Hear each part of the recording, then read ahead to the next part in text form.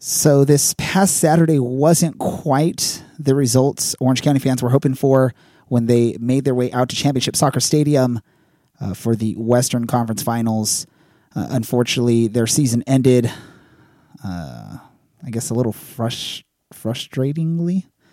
So I know Dylan and I got some stuff to talk about with that. This is the Orange and Black Soccer Cast. From the Champion Soccer Stadium, first time into the box, it's a great ball, and Voltson! Oh, it's a world-class goal from Orange County. Chavlo will have a go off the deflection, and it finds its way in. Selmo shooting from the corner, he put it in! And there will be no second opportunity as Andre Rawls shuts it down. This ball finds the top left corner, and Orange County has struck again. Past Hashimoto, Segford shooting, scoring! Escalante sits on it, and Rawls somehow was ready. And A-Mike over the top, headed down, it's in! Orange County equalizes! What a debut! Not only for the stadium, but for Sola Avalachi. Are you ready, Orange County?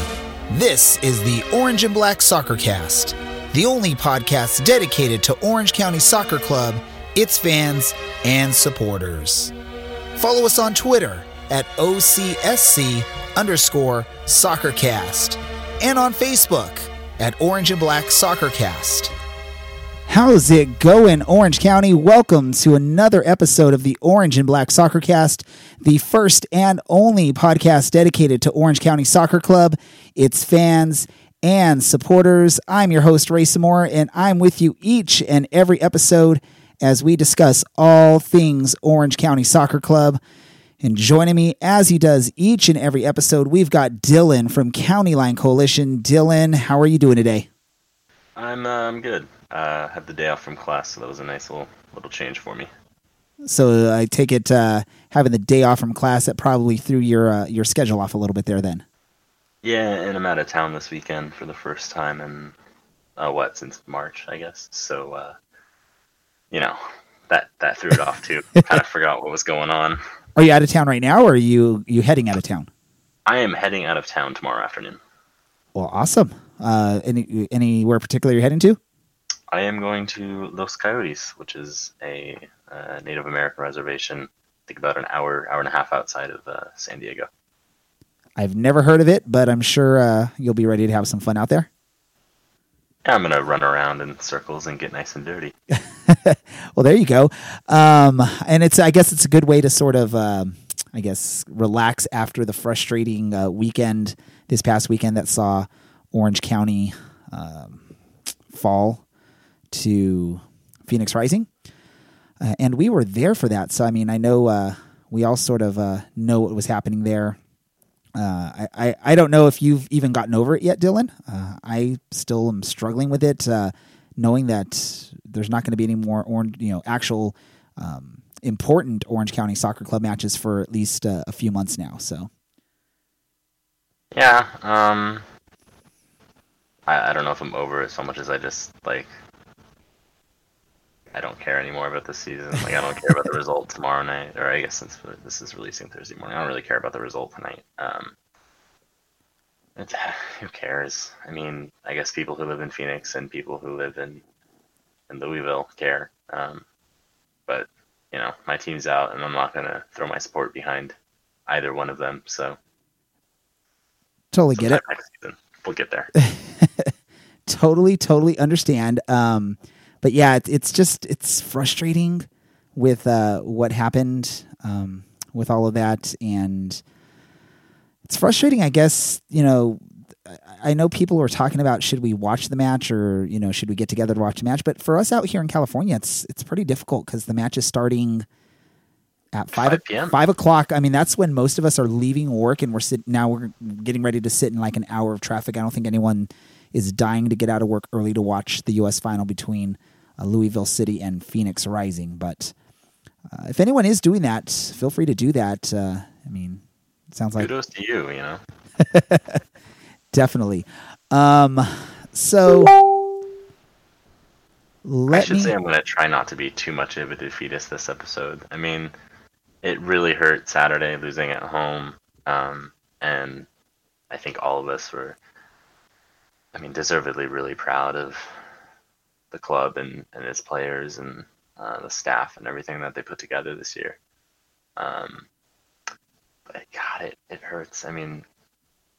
It's really difficult to balance that pride that I have in the way that the club really turned around this year and everything that they set up for this year and the years to come. Just having to watch Orange County trail for 80, I guess the entire game actually. So it hurts. Yeah, no, definitely. So before we get too far into the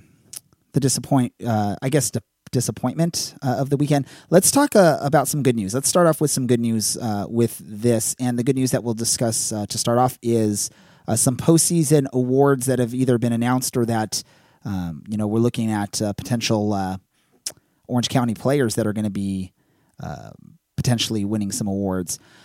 So the first thing is the USL, I guess, what is it called? The first team or all first team or whatever they call it in the USL. There was actually 2 Orange County players that made it onto that list. I think the 2 players that made it, it's no surprise, at least for Orange County fans that are familiar with the season and how things have been going for Orange County. So you had Thomas Enevoldsen on that list, and you also had Aiden Quinn, who, both, I guess, have a legitimate claim for MVP for the team on the season. What are your thoughts, Dylan? Yeah, Enevoldsen, you can't argue with somebody who scores, 21 goals over the course of the regular season, and then you can't argue against Quinn either. I think he led the entire USL in passes. I think he was second in chances created. He was instrumental to the way that we played, and I think he played almost every minute of every game, if not every minute of every game, and dictated how we played. I know early this season I compared him to Andres Perlo for Orange County, and I'm sticking by that assessment of him. It's the way that he plays and the effect that it had on the club was almost immeasurable, despite the fact that all those stats are there. He had 2,431 total passes. 1,800 of those, almost 1,900 of those were successful. He averaged 65.8 passes per game. So it's, my God, his effect on this team is probably the biggest thing that we had. And that's not to discount anything that Enevoldsen did either. He had a massive effect, and he kept us going, I'd say, through that middle section of the season. Really from the beginning to that middle section, he was there, and he was that guy that was earning us 3 points seemingly almost every Saturday night. And I think when you have 2 players that are pretty, I guess, equal, when you look at like stat numbers around the league and what they've done throughout the year, I think you always have to, at least in soccer, lean towards the midfield player, because really that player is, especially a player like Aiden Quinn, he's all over the field. He's helping back out on defense. He's helping transition that ball up into the offensive side, and then he's setting up his teammates on offense. So, some of those things that you do as a midfielder don't always quite show up on stats. That's one of the reasons why it's always sort of hard to judge defenders, for their performances, because what really can you look up except for balls won, and did you not get any kind of cards or penalties or anything like that? It's a lot like duels and then shots blocked, and that's not, I think, clearances. And that's not the stats that people pay attention to. No, and it's, people don't go to stadiums to watch people play defense. That's why I don't watch Man United games anymore. It's boring. It's not exciting. So that's why we saw an all-league team that had Enevoldsen and Lancaster and Rios and Ledesma and Quinn and Asante and Anunga. Like, this formation would never work in practicality, but these guys score goals. They provide assists. So True. That's why we see them up there. Well, yeah, and it's always the thing is offense gets the chicks, defense wins the titles, or however people want to throw that analogy around. I know I totally butchered an analogy like I always do there, but I can't even try and figure out what that was. But I mean, you get the idea of what I'm saying on there, right? Yes. I hope everyone else does too. I know listening to the guys over on the USL show, they had made the conclusion, or they actually had noticed it. I didn't even quite notice it at first because I was only looking for the Orange County players. But they made the I guess they called it out that there was only 3 Western Conference players on that list, and out of those 3, 2 of them are Orange County. One of them was Asante from Phoenix. So I don't know if there's maybe East Coast bias. One of those things you always talk about in sports. There's always an East Coast bias because people that live out in the East Coast aren't staying up till 10, 11, 12 o'clock at night to watch our matches. Oh yeah, I mean, by the time that I'm getting home from the stadium, it's 1 a.m. in New York, or in Tampa, because the league's based in Florida. So I get why it's difficult to include teams when the country's 3,000 miles wide, but I also think the quality of some of the players included on that list doesn't line up with the quality of how the conference was actually allowed or aligned. So some other news or postseason awards potentially that Orange County may see is, I think, MVP. The two aforementioned the two players who've been talking about there, Aiden Quinn and Thomas Volton, are both in the running for that. A little scary, I guess, if you're hoping for an Orange County win in that category, because they're probably going to pull votes away from each other. And by the way, I have no idea how the voting works. I know when you were on as a guest on that other podcast a few weeks ago, you guys were trying to figure out how it all works, and I don't think anyone really knows. I know there's some different, I guess, algorithms or whatever they do for stuff like this. So they pull names out of a magic hat like Harry Potter, and then they just say, all right, screw it, good enough. That's what it is. Hey, there you go. I imagine it's probably really arbitrary. I mean, but the fact that you have 2 Orange County players on there for potential MVP for the league, it's a good sign for the club, especially knowing that one of those players has been signed to be back for next season. So way to go, Orange County, for that. And oh, by the way, also Coach of the Year nominee Braden Cloutier is one of the options. And I just realized, listening to the USL show, I believe it was, that I've been pronouncing his last name wrong all season. Cloutier? I think Mike Watts or Michael Watts, who was on the broadcast. He was corrected on it as well, and he basically got clarification on how you say it, and it's actually Cloutier is the way I believe he was told to pronounce it. So I've been saying the staff is saying it wrong too. I've been saying when I'm talking to them the weekend, yeah. I've been saying Cloutier all season, so who knows? But I mean, that's I think going into the postseason awards, that was probably a given that he would be one of the nominees for Coach of the Year, being that Orange County missed the playoffs last season, and then this season finished first in the West. I mean, that's a pretty obvious choice for one of the nominees for Coach of the Year. Yeah, and really, I mean, he's got some help in the backroom staff and the staff that he brought on under him to change the style of play for Orange County and to be a lot more expansive and attacking and exciting. And so, I mean, call me a homer, but I think he deserves it over Coke from Cincinnati, or I'm trying to think of who the other was Shantz the other option. I don't exactly remember. I don't have the list in front of me, and I do not feel like going in and looking it up. I'll maybe look if it's somewhere close. What are the odds that the USL gives the award to the FC Cincinnati, or any of these awards to an FC Cincinnati player? I know the fans in Cincinnati would probably jump on the conspiracy theories that it was only because they're leaving the league and whatnot, but I just don't see that being possible or being an option on there. So. Oh, I'm sure they'll take. I mean, there's nothing. I love to talk trash on that team and its fans because they are insufferable, and I am so glad they are leaving to the MLS. But what they did over 34 games is really, really impressive and really, really hard to do. And there's no doubt Ledesma is an amazing player, and if it came down to the MVP, for me, I would have a really hard time picking in between Ledesma and Quinn, and I'd pretty much only end up giving it to Quinn because of the fact that he pretty much single-handedly controls it. And without him, I think there would have been a big piece missing had we lost him to injury or to suspension this season. Well, I mean, the fact that he was, the in every single minute of every single game this season for Orange County. I mean, that's a big accomplishment for any sport, and especially you got a sport like soccer where, I mean, it's not that difficult to get an injury, especially on your ankle, your knee, your pull a muscle.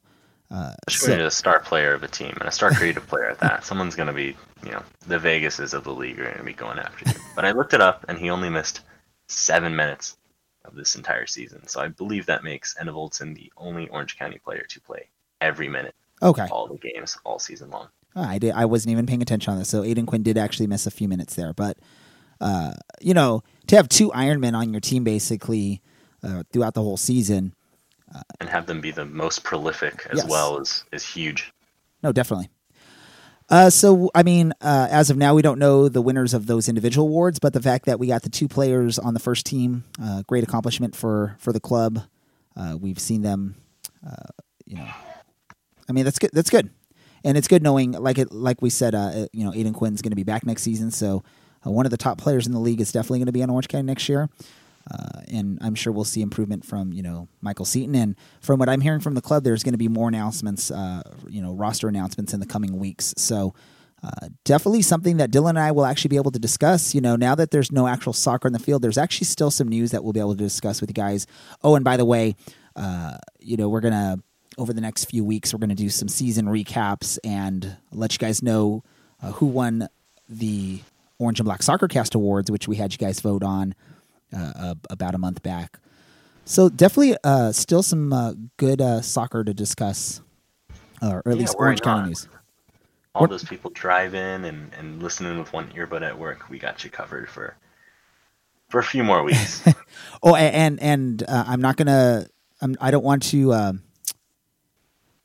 Jump ahead of myself, but I'm working on a few other things to potentially do during the off season that we can still torture your ears for a few times throughout the off season, and more to come as we get confirmations on exactly how that's going to go. Dylan doesn't even know what I'm working on.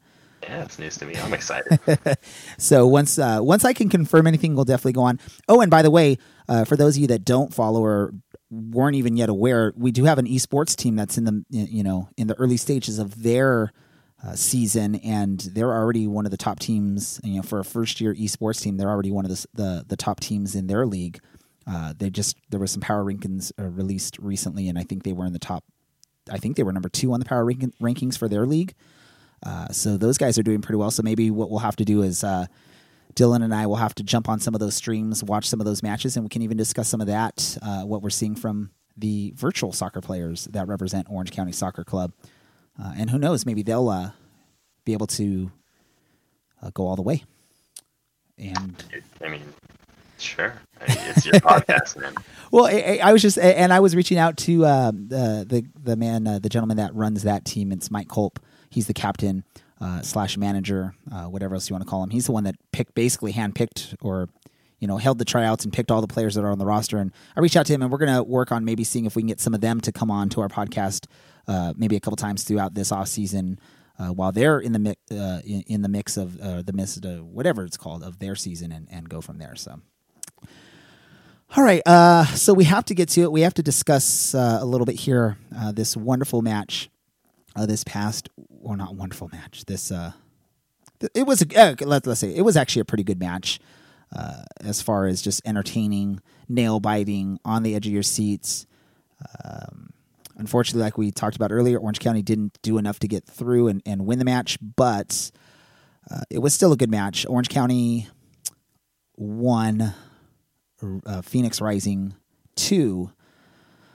Dylan, just in your, like we always do, maybe just a brief thought on the match, and then we'll dig into a little bit deeper. What were your thoughts at the end of that match? Oh man, it was really, really frustrating. If you saw me or heard me at the game, you know that I was very, very frustrated for the entirety of that match. From our defense not playing the first 2 minutes, and then us trailing because of that, and having to play catch up because of that. Not to mention the Drogba theatrics from the second minute on to the I'm Solomon Asante, I'm 5'2", and still somehow managing to fall over. I could go on and on about what pissed me off in this game, and defensive errors, and I could go on and on with negatives. But I feel like I should focus on the positives, and I think we saw a team that really tried and didn't. I think a lot of the times when you go down early, it's really easy to just say, that's it.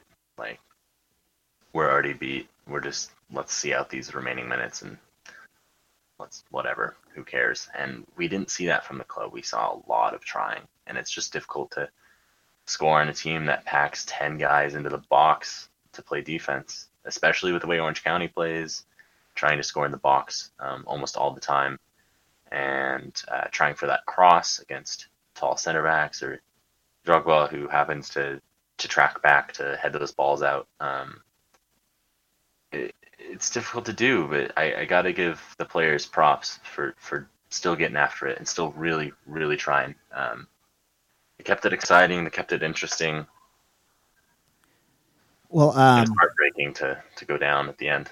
Well, I mean, honestly, like you sort of talked about it, is that opening goal for Phoenix, that just sort of, I think it was probably the worst case scenario for the first 2-3 minutes of the match as far as what Orange County was planning to come out there.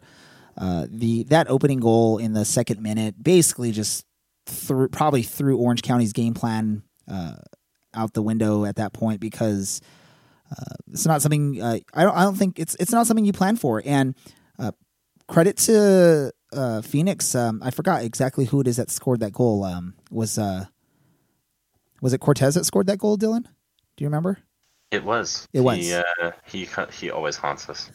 Well, and I mean, again, I'm going to go back. I can't remember. I think it was actually the Rising as One podcast. I was listening to them for a little bit today or yesterday, and they even mentioned that goal was just a class goal.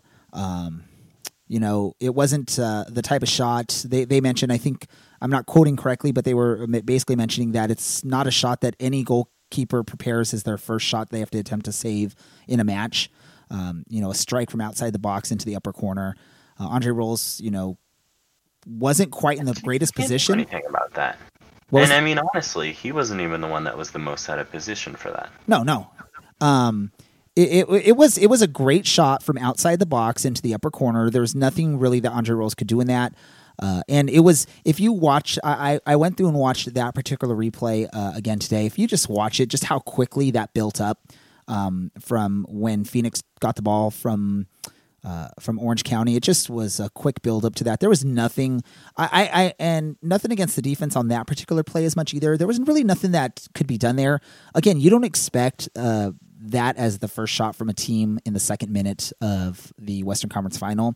You're coming in there, you're expecting the first 10, 15 minutes to be that, testing the other team out, seeing what they're going to give, what they're going to take, and all that stuff. So, but go ahead.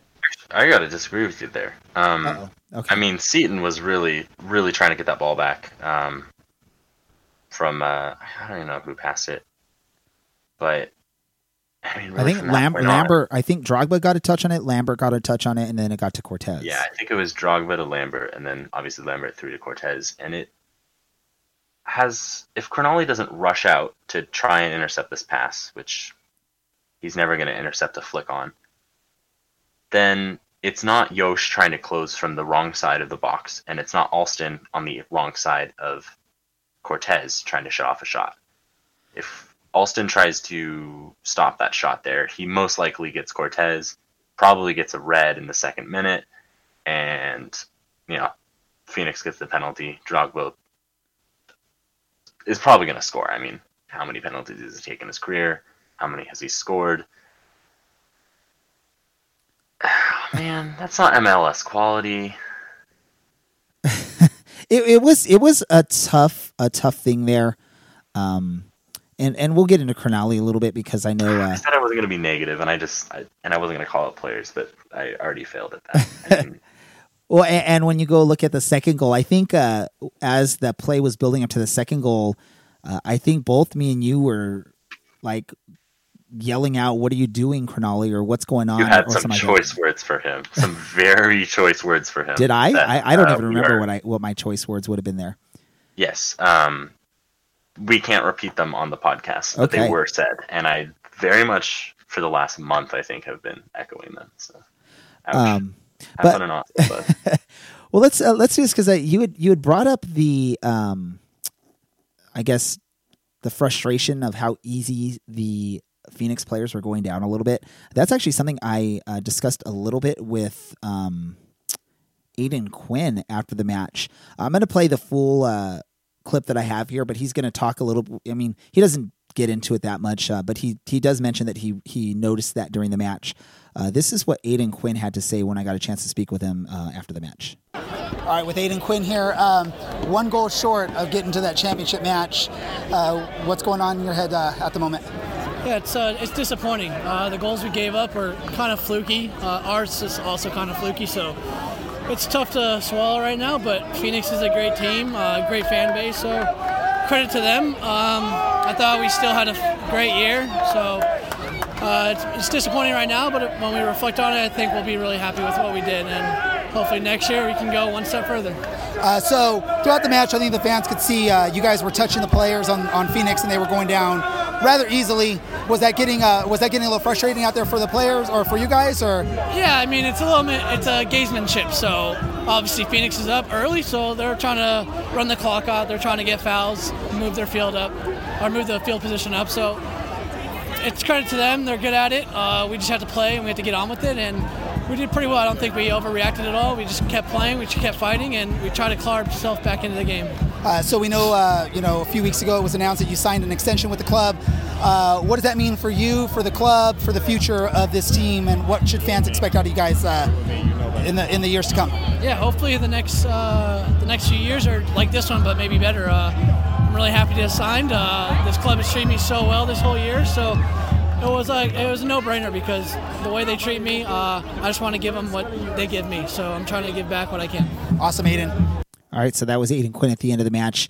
A little bit of mixed audio in the background there. You got a little bit of Counterline Coalition doing a little chant there. And then towards the end, of course, you can hear the banging of the drums from the Phoenix faithful that made it out to the match. And we'll get into those guys in a little bit there. So the second goal that Phoenix scored, we started getting into it a little bit. A couple things that jump out of my mind is our defense just was, I guess. Just call out Cronulla again. I mean, that rebound comes off the first ball, and then he doesn't press at any point. I mean, Yosh gets after it, and Andre comes out.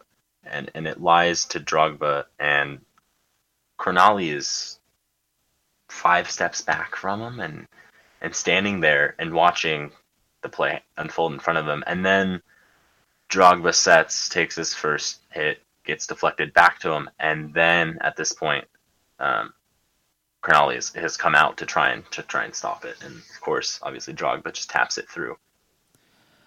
Yosh did what he was supposed to there. Andre did what he was supposed to there. Andre was unlucky to get that deflection, but the defense just kind of sat back and were content to watch. And I get you push and you push and you push, and you've been pushing for 70 minutes, and you're tired, but you got 20 more to go. And that was the goal that ultimately killed the season. And you can't be doing that in the playoffs. I mean, it's so obvious, but. So after the match, I don't know if it was that night or the next day, I was speaking with my wife, and her take on that sort of run-up of events there that happened there is she sort of questioned the lack of, I guess, I don't want to use the wrong word here. She noticed, and I didn't notice this, so this is something that I'm just going off of what she was telling me, is Andre Rawls, he made the initial save or block or whatever deflected off of him, and she said that she didn't feel like he got up quick enough to get back into position to try and stop that second goal. Again, this is not something that I noticed in the moment, and I actually didn't go back and watch that second goal at all since the game. I just couldn't get myself to go any further. But that was just her observation. I don't know if anyone listening noticed that as well. But it was just it's just one of those things. It just seemed like there was a bunch of stuff that went wrong in that moment, and unfortunately, it put Orange County in too deep of a hole to get out of.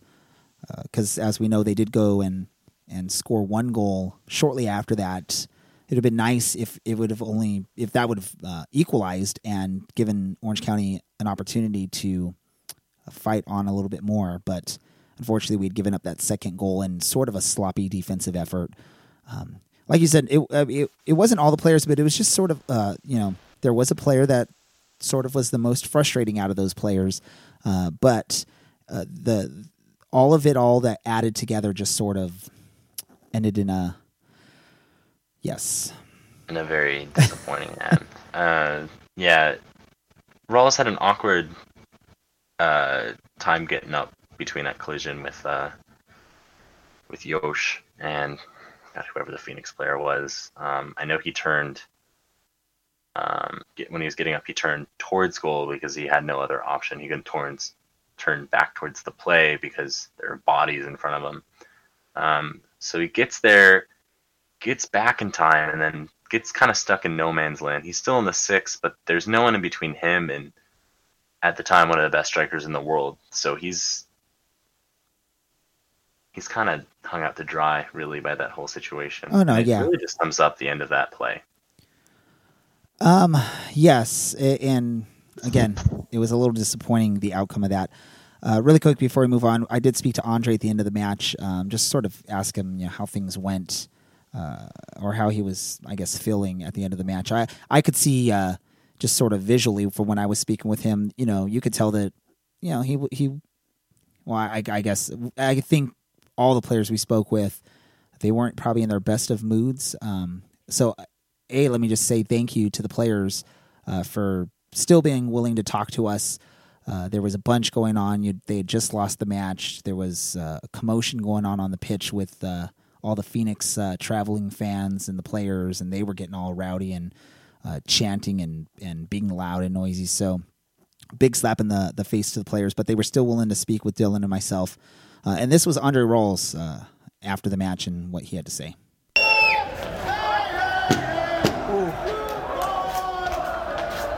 Over here, go for it. All right, so I'm here with Andre Rawls. Andre, we just witnessed something probably not the funnest thing to watch out there on the pitch. I guess the championship, Western Conference Champion Trophy. Yeah. What are your thoughts? What's going on in your mind right now? It hurts, man. It hurts. I mean, especially to see another team lift the trophy on your own field. But I mean, I can't help but be proud of what this team's done this year. I mean, we were. From the beginning, nobody really believed in us, and I mean, we took that and we used it as motivation. We came out to work every day, every training session, every game, and I mean, I'm nothing but proud for all my teammates, all the staff, everybody here. All right, so that was Andre after the match, and I just got to say this, James Keston, front office in Orange County, do whatever you can do to bring that guy back next season. I think he's probably one of the fan favorites out there just because of how interactive he's been with the fans all season, and really he's just a great guy to have on your team. I think he gave up the 2 goals, again, not all his fault on these. I mean, really not his fault on the first one. That was just an amazing goal, but I don't know about you, Dylan, but I'd love to see him back in the black, orange, and white next season. I feel the same way. He's one of he and Charlie Lyon are, from last year, probably the best goalkeepers that we've had. And that's no disrespect to Josh Cohen or to Brandon Miller or to anyone who played there before, or even to Casey Byers, who has been a great backup for us and come in when he needed. But I would absolutely love to see Andre up. I know his contract is is up with New York this winter. So we might see a situation like we saw with Walker Hume last year, where put on loan and then no one wants to sign him. Or I imagine that people are going to want to sign him, even as an MLS team. I imagine he would make probably a good third choice. But if he wants to play, yeah, and I think at this point he's probably going to want to start playing. He's getting to the point where he's going to be starting to hit his peak as a goalkeeper. What is he, like 26 or something? 27? Yeah, he's 26 right now. He'll be 27 next season. I know I talked to him a little bit and talked to his parents after the match, and they said that he would love to play here. So if that opportunity arises, I think kind of similar to what we saw with Aiden Quinn, that he'll be back in the orange next year. Well, and as I mentioned towards the start of the show, is we definitely are going to be hearing some announcements of roster news from the club here over the next few weeks. Hopefully, I would definitely give it 2 thumbs up if that's an announcement that the club makes, that they've been able to re-sign him and that he'll be back with the club next season. And you mentioned his parents. Props to his parents. His parents are great people. My wife and my 2 kids were out sitting on one of the benches waiting for me to finish up speaking with the players. Definitely took a little bit longer than normal because of all the craziness going on the field. And, of course, we want to try and speak with as many of the players as we can, get enough information. But when I got out there, my kids and my wife started standing up, and this gentleman and this lady walk up and ask, are we leaving the bench? Can they have the seats? And of course we tell them yes. I see they're wearing an Orange County scarf and hat. I said, hey, are you guys going to be back next season to support the team? And they basically told me if their son's back on the team, they will be back supporting. But they were totally sweet with my boys. They were trying to talk to my boys, and I appreciate that. That's awesome to see. And I think it shows a lot to the type of person that Andre is, because Andre's always been willing to speak with us. He was actually one of the first people I spoke with when I first was able to get some player interviews after the match when I was at Carson for the match against LA Galaxy. He was one of the first players I got a chance to speak with, and he's been an amazing goalkeeper, an amazing player, and just a great person to have on the team. So, yeah, and a big shout out to his dad, who also listens to the podcast. Yes. Heard you loud and clear. And I'm glad you and your son are around. Yes, and hopefully you're around for another year or two. I'm getting all sappy. Look at me. What a mess. So let's do this. Let's get into the craziness that occurred at the end of the match. We won't get too much into it. I know there was emotions running wild on the Phoenix side, on the Orange County side. Like I said, emotions running crazy for the players. Even myself out there, just sort of being in all of that. I'm just a simple USL local team podcaster. Nothing crazy, but just sort of being in the mix of all of that. It was a pretty surreal moment. I know there's a lot of Orange County fans upset with the way things ended on that match, with the Phoenix fans basically just bombarding the field. I guess what I'll say is that was probably expected. I mean, they did the Orange County did try to prevent that by putting 8 or 9 staff pro security guards. I wouldn't even really call them security guards. They're just, people like you and me just to stand out there. There's nothing they would have been able to do with the Phoenix fans. I mean, when you have 500, 600, 700 fans against 10 people that are trying to block them, I mean, there's nothing you really can do in that situation. It was just craziness at the end of the match.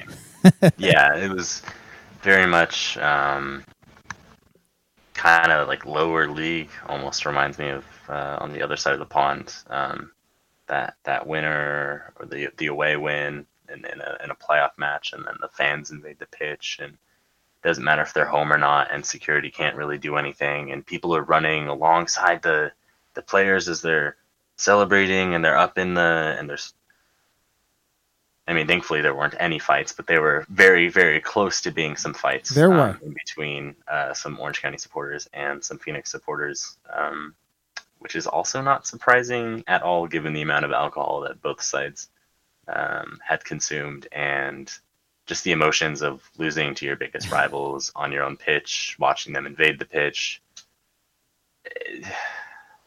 It was, I mean, I get the frustration, and thankfully there weren't any fights. And I know it was close at some points. Oh, it was. I actually had to help calm down a few of the Orange County fans and sort of walk them away from the situation of what was going on. I can understand the emotions and the frustration going on with those fans, especially the diehard Orange County fans. You never want to see an opponent's fan base celebrating on your field and really feeling like there's nothing that can be done on your end and that the club isn't doing anything to stop it. But in all honesty, when you stop and think about it, there's nothing the club really could have done in that moment. What are they going to do? Call, 50 Irvine police cars out there, and then watching Irvine police maybe, have to be a little crazy, and then this is all being broadcast on ESPN Plus possibly, and there's media there. You don't want to have a negative look on that. So once it got sort of out of control, you just sort of have to let it play out, let the fans, I guess, for Phoenix burn their energy and then go from there. But yeah, no, I understand the frustration. Deep down as a fan of Orange County, I was a little frustrated to see that. But I can almost guarantee that if the roles were reversed and there was like 500-600 Orange County fans out in Phoenix, there probably would be some attempts on our end to do something similar and run onto the pitch and celebrate with the players. There were 10 of us. If we had gone to Phoenix and won and there were 10 of us, we would be on the pitch. I can tell you. Yeah. I would absolutely be on the pitch to celebrate that. And once in a while, I don't care if they're throwing shit. No, I'm not supposed to say that. I don't care if they're throwing things at me, I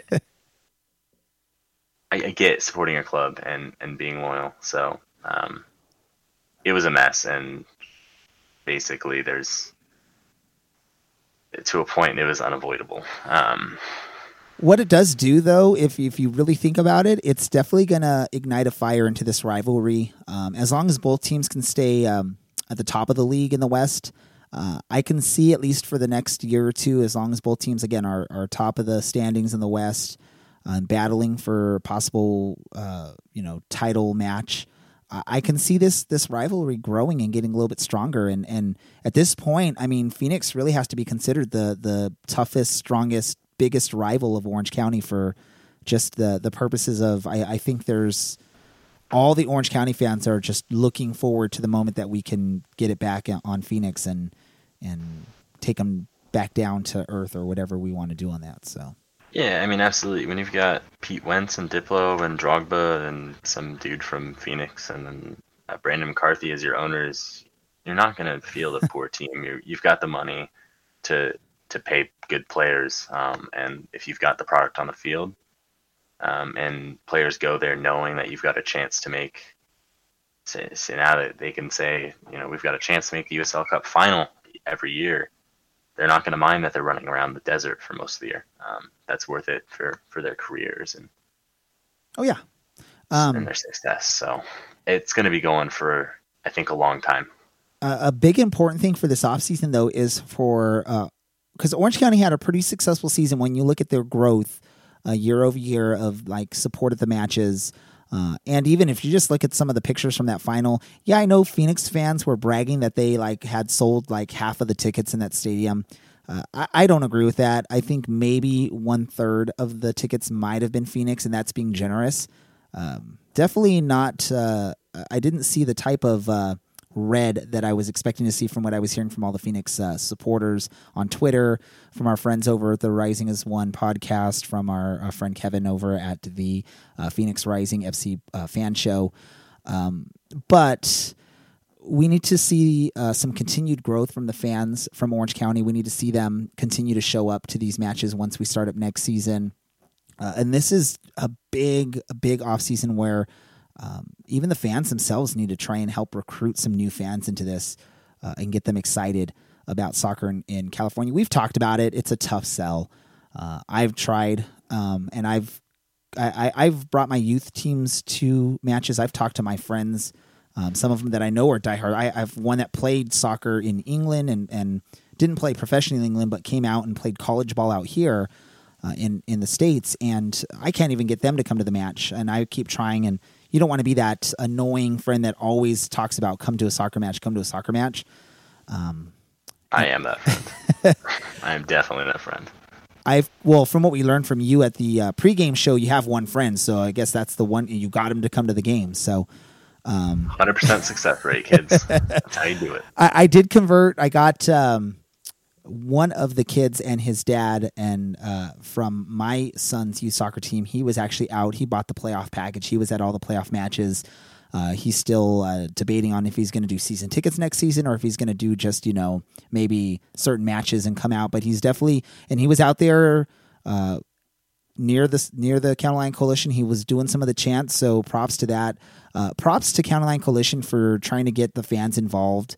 And they printed out some sheets of some of the chants, and it was definitely probably the loudest collective group of Orange County fans that I've seen at any of the matches that I've been to since I've been covering this team. So definitely a good night in that aspect. But yes. Now we're not going to get into covering or recapping the season or talking about who we think or how we think the season went in general, because we're going to save that for probably one of our next episodes. We're also going to, again, talk about the award winners, the votes that you guys, the fans, made.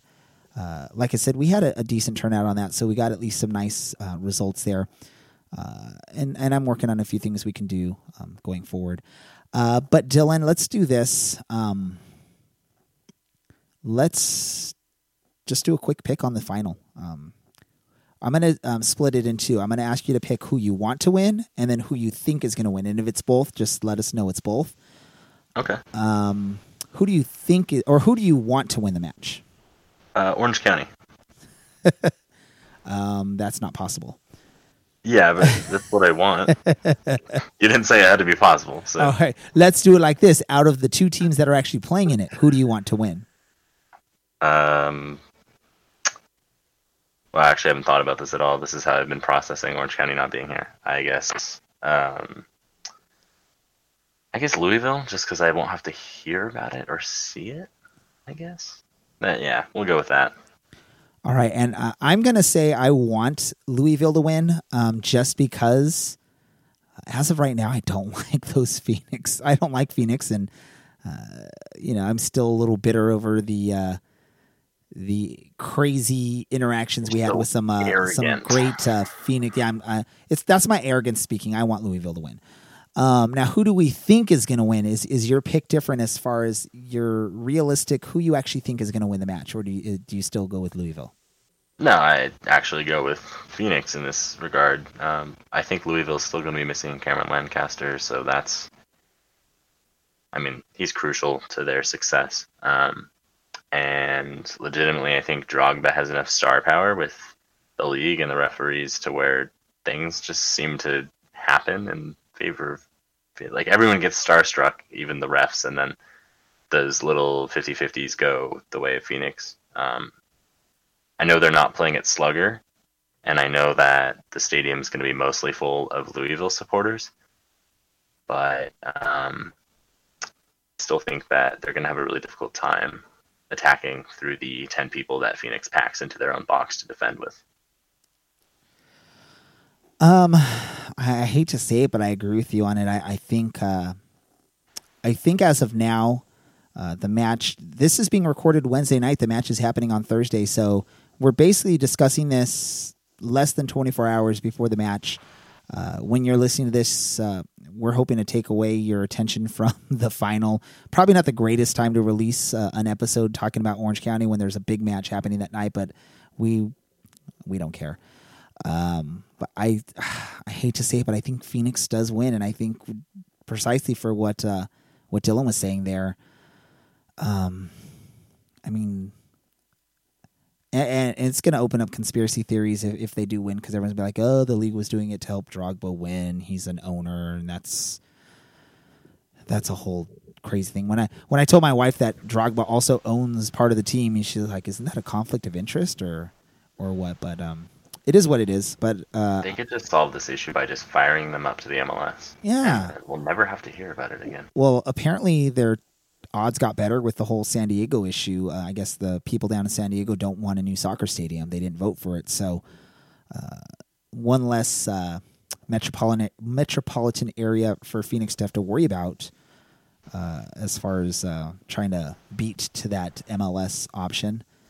Yeah, and all I've noticed from teams that want to go to the MLS from the USL is that their biggest talking point is always attendance. Like somehow that's the crowning achievement of a club, which is weird for a club like Phoenix and a club, I mean really all the clubs, a club like Sacramento and a club like Phoenix and a club like Cincinnati. They're some of the best teams in the league, and then the only thing that they can really say about other teams for some reason is the fact that they don't bring 20,000 and 10,000 and 5,000 people to a game each and every week. Like, if you're already up there, why don't you just talk trash on the fact that other teams don't win all their games or something? Yeah, it's you all suck at bantering. Just go to the MLS where banter isn't a thing, and you can like make weird tifo or whatever, and like use chainsaws.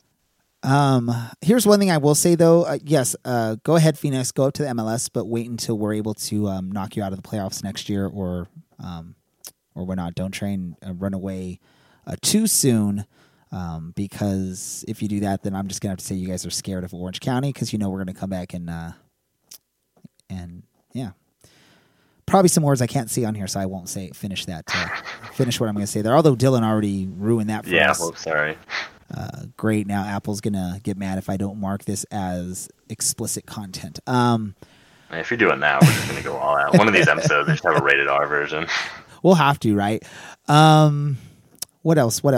Yeah,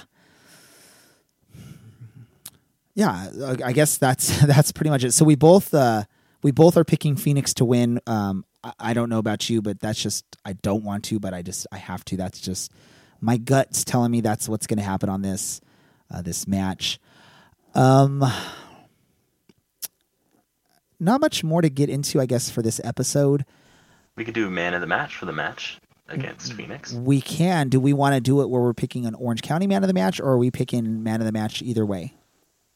Do whatever you feel is best. Let's do either way. Why not? You know what? Let's do both. Porque no los dos. Man, you're now making me have to go and actually look up information, not something I was prepared for. Usually it's me doing that to you. So I'll let you start it off then, Dylan. So that way I can just piggyback off of your picks. Okay. My man of the match for both sides, just overall, my man of the match is Tim Ford, the center ref. Because no one made a bigger difference in this match than Tim Ford.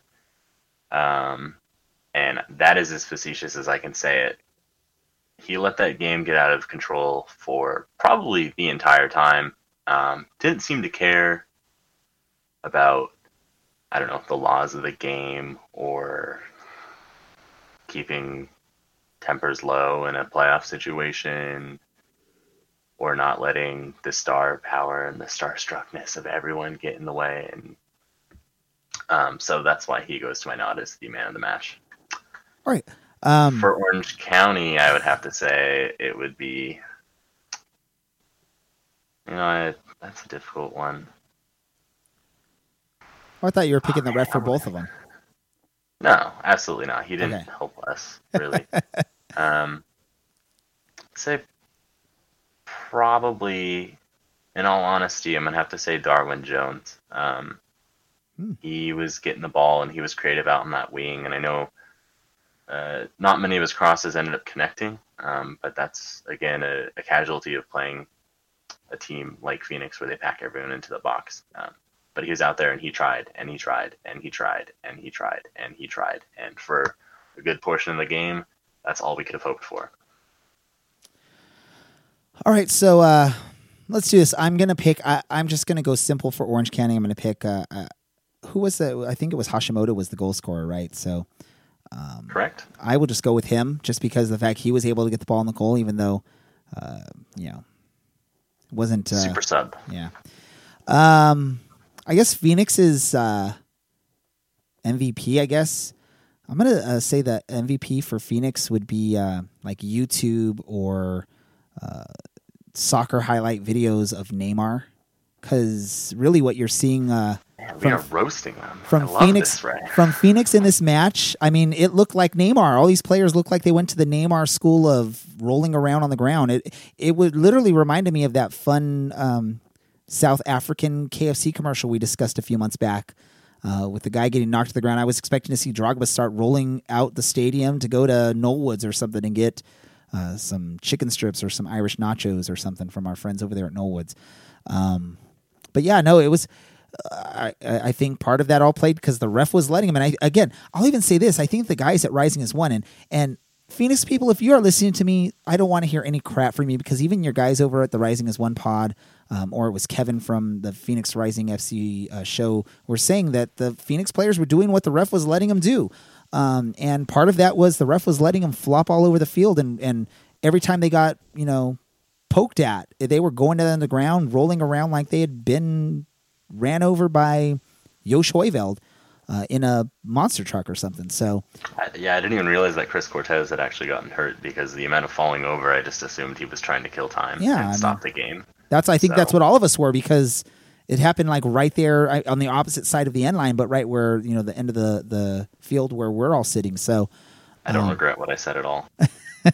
But no, I want to say that this diving thing is so prolific that the friend that I brought to this match, and this was his second soccer game ever, sent me a text the next night saying, found this in Asante's browser history, and it's a link to WikiHow's How to Dive in Soccer.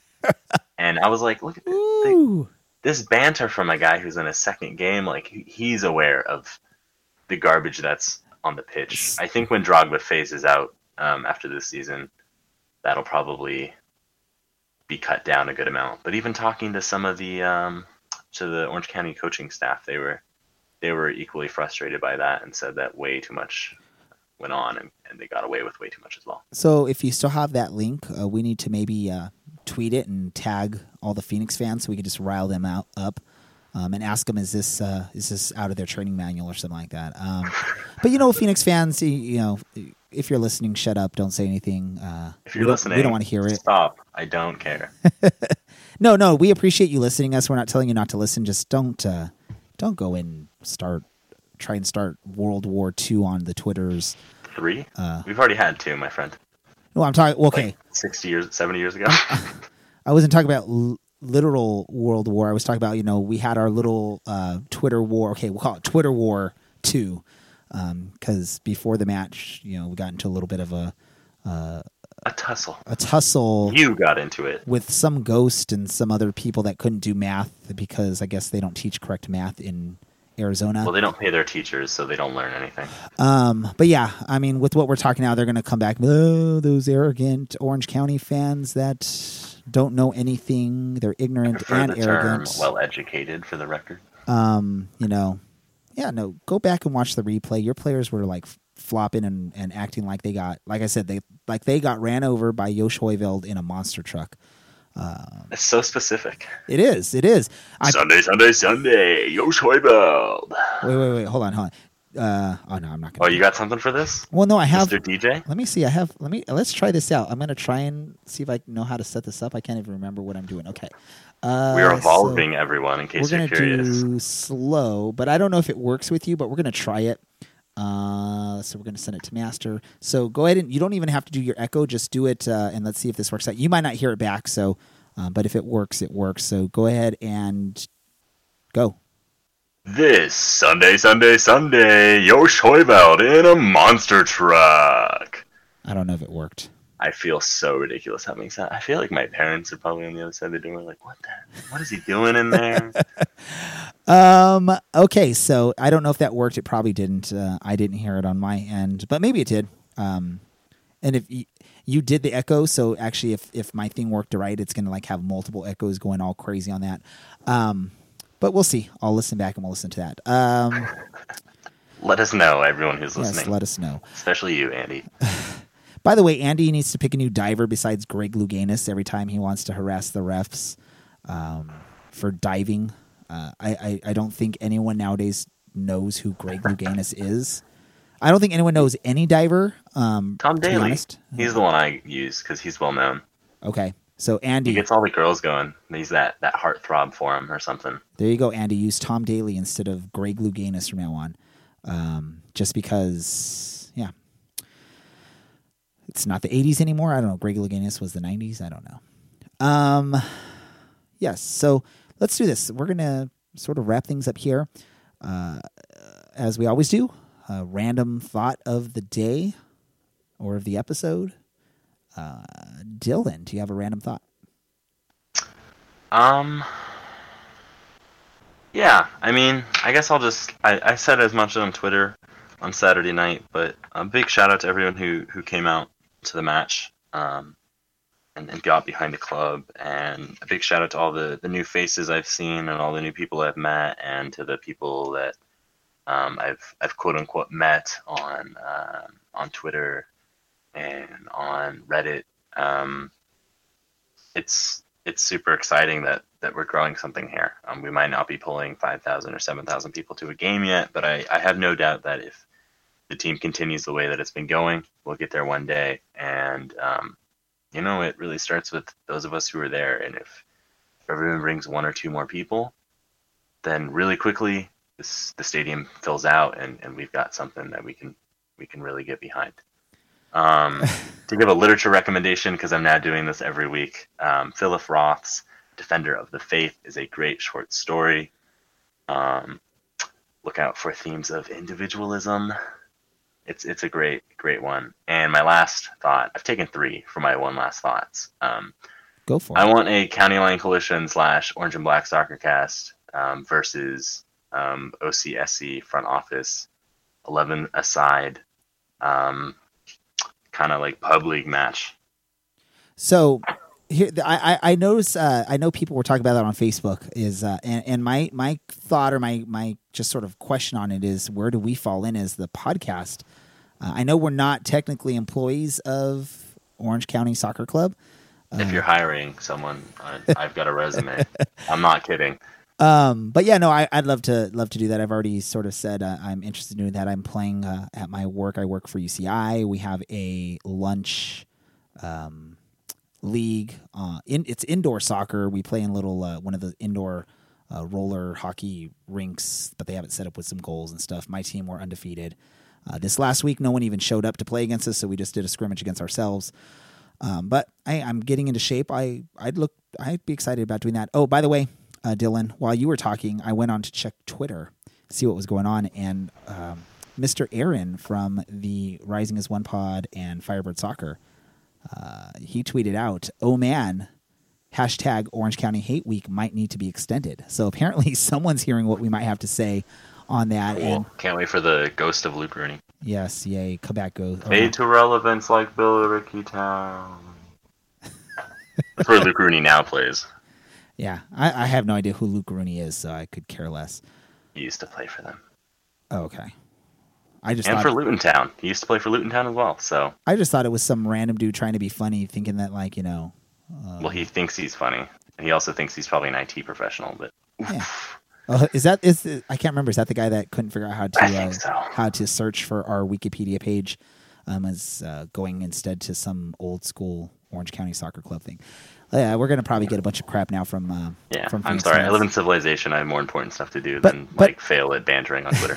But hey, Aaron, go ahead and share our link to our podcast with all of your Phoenix fans. Let them listen. We'd love to get their numbers on here. And get our listens up. So that's awesome. We appreciate you doing that. And thank you, Phoenix fans, for taking the time and listening to our whole podcast. I bet you feel stupid now. Point, and you're hearing what we have to say. And you should always feel stupid. No, let's not get too crazy. We're way past that. Yeah, we are. Once you get me going, it's all downhill. Let's be real. By the way, props to Cameron. He was just going all at it at the live broadcast. But that's just a totally different story. It was that second beer. All right. What are your last thoughts, Ray?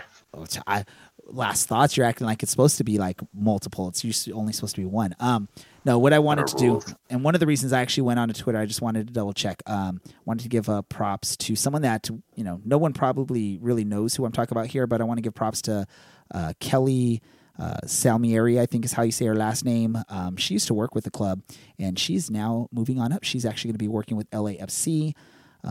So congratulations to you, Kelly. I know talking to you, you listen to our show, and you are one of the reasons we even have a podcast for Orange County. So congratulations on the new or next chapter in your career. Yes. And hopefully great things happen for you out in LA. And I'll second what Dylan had to say. You know, great job for Orange County fans that did show up to the match on Saturday. Again, like I said earlier, biggest Orange County fan County Line Coalition group. And there was it's funny because I sort of walked around the stadium right towards the beginning of the match, right before the match, the kickoff, and then the first couple minutes. That's why I actually wasn't in my seat when the goal was scored, which sort of sucks. But there was this group, I wish I would have got the names, but there was this group of fans. It was like a family, basically, that were sitting right there in section 13, front row, in the middle of all those Phoenix fans. And I'm sure towards the end they weren't excited about being there because what was going on down that way, but they were holding their own there in 4 people in a group of about 500 Phoenix fans. I even at one point went over to them. I don't know if it was halftime or whatever. I said, hey, if you guys want to come over to our section and chant with us, we need, as many people out chanting with us. Oh, we'll hang out here. We're having fun. Holding our own, I guess, against these Phoenix fans. So whoever you were, random family that I didn't catch your names sitting there in section 13, way to go. You hung there for the match with a bunch of crazy people from Phoenix. But come hang out with us. Yeah, do it. Come by, say hi. We're fun, I promise. I might watch my language. Yeah, so I guess you got 2 random last things for me. Okay, so let's go ahead and end this up because we've now gone over an hour, which is typically hours usually where we like to cut things off. Like I said, keep listening to us. We're going to have more episodes over the next month or so that are going to recap the season, announce our awards. And like I said, we're working on a couple other special things that we're going to do. We're going to get our esports team to come on in the near future and discuss stuff. And maybe Dylan and I will start watching some of the Orange County Soccer Club esports team to see how they're doing and help support them on here. And I guess there's no guest for me to say to let them plug their stuff. So for Dylan, this is Ray, and for the Orange and Black Soccer Cast. And thanks for listening. We're out. Orange County, you are my team until the day I die. And when that happens, I'll still be singing way up in the sky.